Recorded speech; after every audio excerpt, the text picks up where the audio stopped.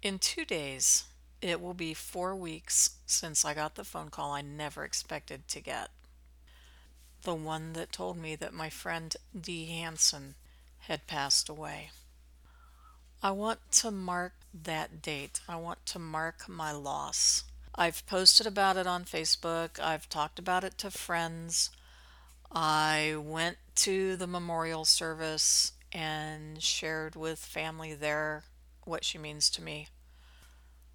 But I'm not done grieving. I'm not done mourning. And I want to say out loud how important she was to me in ways that I never even realized. So, for this short take, or as I will like to call them, comfort food for the heart, I want to just share the tribute that I wrote for Dee when I was processing my new reality 4 weeks ago.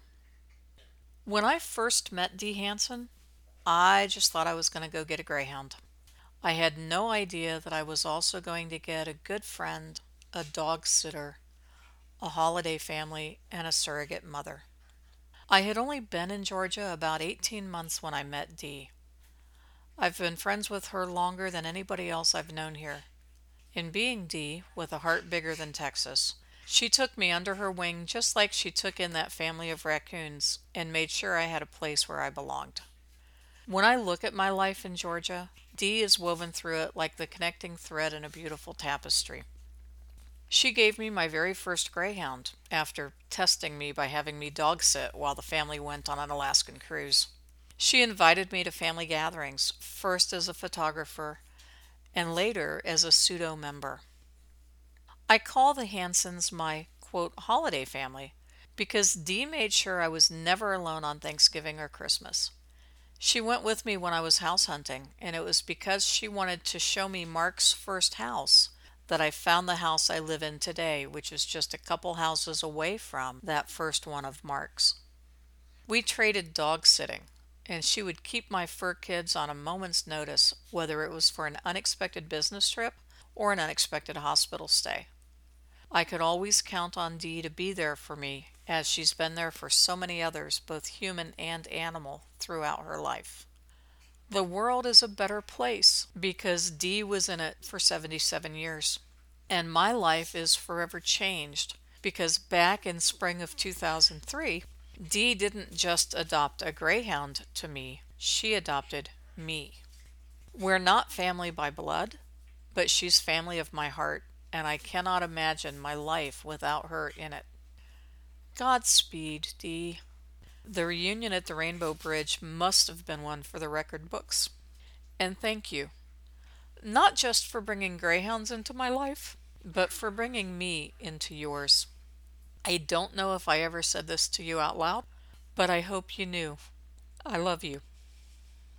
When I got the news about Dee, as I thought about it that day, as it would come into my brain at unexpected moments, I remembered a poem I had written, oh my gosh, 12 years ago now, for a friend of mine who was a casual pilot. I dug through my hard drive and I found it. With just a couple alterations, I was able to revise it to apply to Dee. I shared it with her family, and they actually printed it on the back of the memorial document that they had at the service. The poem is called Flying Without Wings. Some folks are bound to earth with chains of tempered steel. Others just have silken thread they seem to break at will. Some folks fly high because they know the art of air machines. And some, like Dee, can know the thrill of flying without wings. She's soaring now above the clouds that block my earthbound view. I celebrate her flight with a heart that's torn in two. She flies alone. No John, no kids, no pets. It's solo time. We're left behind, and yet our friend is with us for all time. We watch her acrobatic flight with hearts that are tear dimmed. She soars, she wheels, she dips and dives, then skyward soars again. We sense her joy at chains released, delighting in her flight. And even though our sky is dark, she's flying into light. One last approach over her old home, one last message to send. A feather kiss to John, then to the rainbow she ascends. She'll wait for him to join her there, for their hearts are so entwined that even in her new home, he'll be always on her mind. Love doesn't stop for death or grief or other earthly things, and when the time is right, they'll both be flying without wings. God bless you, Dee. Thank you for adopting me into your family. I will never forget you.